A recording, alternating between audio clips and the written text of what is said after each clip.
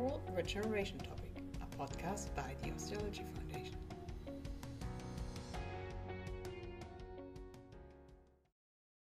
Hello, welcome to the Oral Regeneration Topic. It is my pleasure to be here with Dr. Mauricio Araújo from the State University of Maringá in Brazil. And we're here to talk about his key publication, Dimensional Ridge Alterations Following Tooth Extraction, an Experimental Study in the Dog, which was originally released in 2005. Dr. Araújo, thank you for being here with us. Thank you for inviting me. It's a pleasure. Thank you very much. So I would like to start with a general question about the genesis of the study. So how did you and your co-workers came up with the idea to conduct the study? Well, the origin of this study, it came from a failure. One of our colleagues in Sweden had a patient in which he extracted the tooth with a center incisor. He placed immediately an implant, and he thought by doing that he would somehow preserve the socket walls, the shape of the ridge, by providing immediately some function for the bone. What happens that he failed because there was a big reduction of the bone volume, and the clinical outcome was a very anesthetical center incisor. With that in mind, we start to talk, and that was during a cough break. That Professor Lind was in that cough break with me, and then Professor Lind said to me, "Listen, Maurice, I think we should study this. Let's study the socket healing process. I guess the socket walls are such a special bone defect that may behave in a different way, even if you have a four-wall defect. It's not a normal four-wall bone defect. It's very different." And then with that in our mind, Professor Lind and we started all our studies, and I think the 2005 was not the first study actually. We had the 2003 studies. Right. So, but nevertheless, that was the genesis, was a clinical question. Mm-hmm. Everything started because we had a failure. We are failing with this concept that placing an implant immediately following tooth extraction would somehow prevent bone reduction. Very good. So from your explanation, I couldn't avoid thinking about steering the discussion, the conversation towards the clinical significance. No. So in your own words, why do you think it's important to understand the biological events that take place under what we see as clinicians, and to translate those to our clinical benefit and to the benefit of our patients, of course? Why is that important?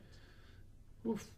Well, I think through the knowledge of the biological phases of socket healing, you can also bring some benefit of your clinical procedures. Let's start by saying the following. What the first step is blood clot formation. Well, blood clot is very important. If blood clot's not stable, it is moving, there will be no bone formation. If the blood clot's not protected, if you remove blood clot, there will be no bone formation to start with. And then let's say the following step would be the migration of inflammatory cells, that we cleanse the area to prepare for tissue formation. Well, if I have a lot of antigens, if I have a lot of bacteria debris, there will be so much granulation tissue that will delay the healing, maybe that even impair the healing. Then let's go to another phase of the healing, proliferative phase of the healing, in which we have the formation of the provisional organic matrix and its mineralization to form woven bone. Well, if you know that, we know that woven bone is a very soft bone. By itself, woven bone has no loading bearing capacity. It still needs to be protected. And finally, and by the way, you can also not also use woven bone for achieve primary stability. But nevertheless, it's very important to have this bone because it has the capacity to form rather quickly and then occupy a space that otherwise might have been occupied by connective tissue, right? Fine. But now let's go to the second and the third and last phase of socket healing. Then we talk about replacement. In terms of bone volume maintenance, it might be the most important, because a socket, we don't have a problem about bone formation. Our major problem is to maintain the bone, the volume. And everything starts to go wrong when come the osteoclasts and they start the bone modeling process. And then they not only remove the woven bone to open space for lamellar bone and bone marrow formation, but they also change the shapes of the socket walls. And by that, we have this reduction. So, all this knowledge, I think, it brings some impact in our clinic. I mean, by knowing that, I think I become a better clinician. It can help. It's not only like a random knowledge in a textbook that you have to memorize. This is clinical daily life. Absolutely. Great. So now taking this to the metaphysics of the article, as a resident, when I was reading all these key publications, you always have these questions about what were the authors thinking? Is this something that they were anticipating that would have so much impact? So this particular publication has about 750 citations thus far, and 50 of them have been only in 2018. So that means that we can safely say that this study has passed the test of time. So were you expecting this success? Oof. No. Okay. Honestly, Gustavo, no. Okay. And I have to tell you, the reason why I think we were successful in describing what we were seeing, because obviously many people before me, they have examined alveolar socket, healing alveolar socket. Why nobody paid attention about these details? Why? The reason why is because it just happened that in my previous studies, I studied the periodontium formation. All my previous studies about DTR, in which I described the regeneration of periodontal tissues, not only the cement and the periodontal ligament, but also the bundle bone. I knew the bundle bone. I knew how it looked like. I knew what was the normal bundle bone. So when I start to see all the healing sockets, and I start to see, well, the socket walls, oh, there's something different happening here. This is different. Because of my background, I was able to describe, and I was able to describe in the proper way what was happening. But I really was not thinking about the impact. I was just thinking about applying my previous knowledge in which what I was seeing in front of my eyes. And maybe just because of that, I was able to see what was there. Many people had seen before, but they could not understand what was going on. But that was the reason. And I remember, one of my key publications before that publication, 2005, was the publication in which I described the bone formation inside a furcation defect. In that particular study, you see that everything I had applied in that 2005 paper. I described the provisional connective tissue, I described the blood clotting, the granulation, the formation of primary osteum, secondary osteum, the remodeling, the modeling. Everything was there. So I just applied that knowledge in the socket. So in this sense, I was very fortunate, because I was somehow prepared by a coincidence of life, fate. I was prepared for that study somehow, but I could not anticipate the impact. And now I have to tell you that I feel very happy indeed that I know that this study was really able to help so many people. I'm really honored that I had done such contribution to dentistry, really, honestly. Yeah, and the community is also thankful. Oh, there's no doubt about that. Oh, it's my pleasure. So what you described is a very nice story about connecting the dots, right? And how knowledge is power. You never know how what you have acquired, the interactions that you have with your mentors, reading, if you keep those treasures, those pearls, it can really help you making an impact in the future and maximizing the opportunities, whether it's research or treating patients. Yes, yes. And I think everything came together, and yes, I mean, was let's say that I was very lucky to be in the right moment, in the right place, and everything came together at the same time. So we have talked about what has been done, and you gave us some information about some other studies and biological knowledge that we have at our fingertips today. But what are the questions that are still remaining, the main questions in this area of research, and why do you think that those questions are important? In other words, what are the gaps in our knowledge? Well, let's see, the knowledge regarding management of the ovular socket. So Okay, therapy, regarding taking it to the clinic. therapy. Well, let's start by saying the following. So far, we are not able to preserve the bone volume 100%. Absolutely. Even if we're very successful in doing socket graft, everything we have graft, we were successful to have a new bone formation in that grafted area. But it doesn't mean that I was able to stop the resorption of the socket wall. Of course, it becomes more clinically relevant when you talk about buccal, because at the lingual palatal, the socket walls are usually wider, so it's sometimes not clinically relevant. Nevertheless, it's still, we don't know how to stop. And maybe we will never be able to do this. But I have to say that, fortunately, to lose the very thin buccal wall, let's say a half millimeter, from half millimeter to 0.6 to 0.8 millimeter, this amount of volume, for most of the patients, not so very critical. If you still are able to preserve the remaining, what remains in the alveolar process, okay, you will be able to place an implant, there will be bone at the buccal aspect. Maybe in highly demanding static situations, maybe this half millimeter of the buccal wall that you have lost might be important, who knows.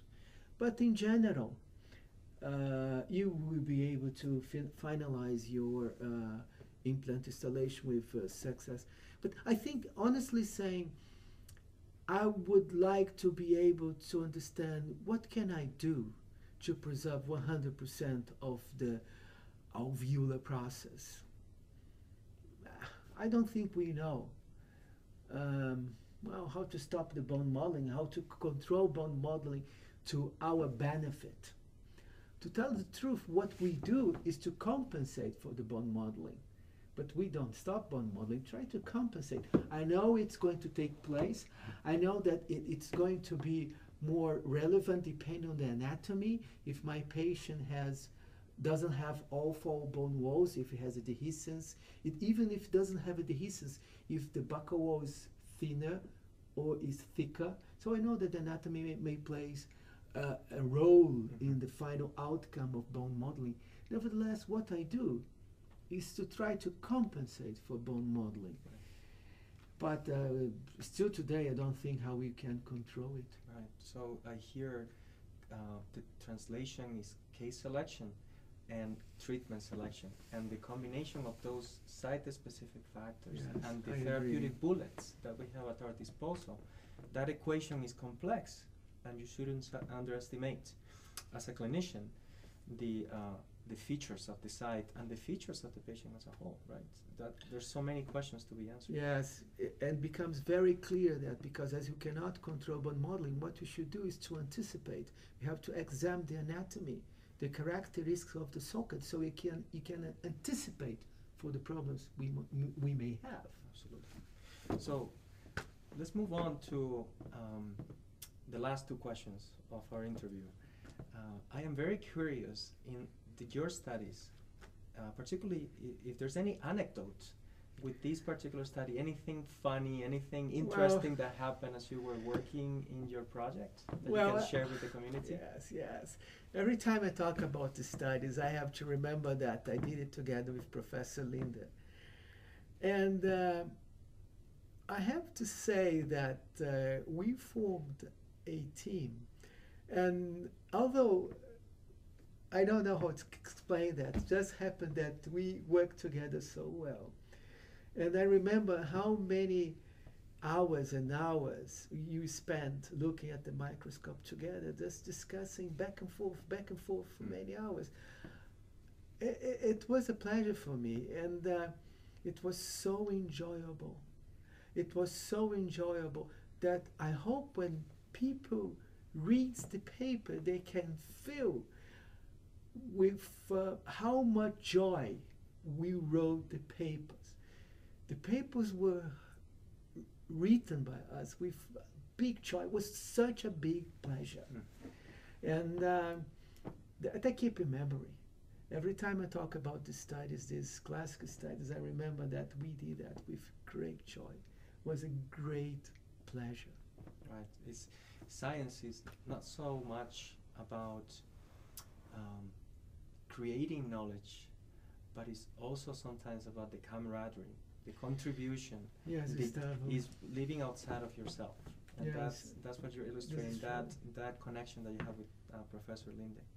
So, since we're talking about people, and the box is a community formed by people from many different backgrounds, but we are very interested in understanding how can we support the young investigators, the young clinicians. At the Osteology Foundation, that's one of the priorities. So as a conclusive remark, what piece of advice would you like to share with these young individuals who are interested in developing quality science and making a mark in the profession? Well, out of my experience, I can say two things. First of all, it's not always that's fun, in the sense that it's hard work, really hard work. I tell you something. I spent all my Sundays in the lab. I didn't go home on Sundays. Every Sunday I was at the department. And so I cannot say that, okay, it's always fun. But nevertheless, honestly saying, because I liked what I was doing, even if I agree, it was really hard work. Professor Linde used to tell me that it's very important your butt. How many hours can we stand sitting on table? Or not to sit on a table, sorry, sitting on a chair in front of the table, in front of the microscope. How much can you stand? And again, it's true. You have really to be psychologically prepared and to understand that we take many years of hard work to achieve, let's suppose, some excellence. But at the same time, it doesn't mean that has not to be joyful, and you have to like a research. I mean, sometimes when I have a student of myself, and I feel that the student is not really enjoying the research. He's doing the research just to get a title, of a master's degree or a PhD degree. You know, honestly saying, nothing very good will come out of this, because not made with love. You really are not interested.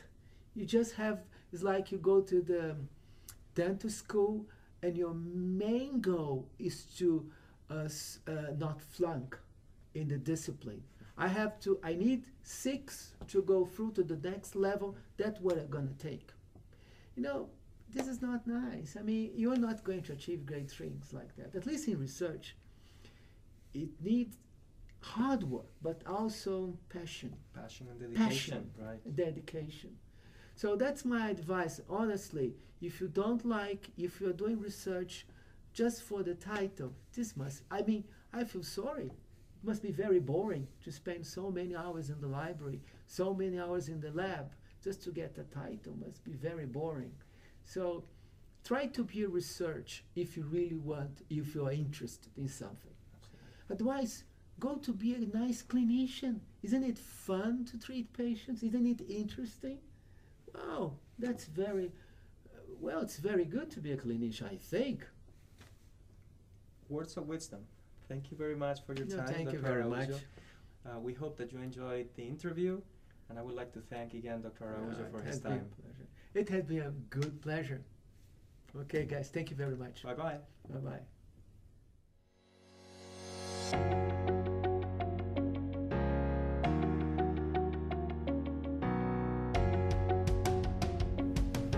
Oral Regeneration Topic, a podcast by the Osteology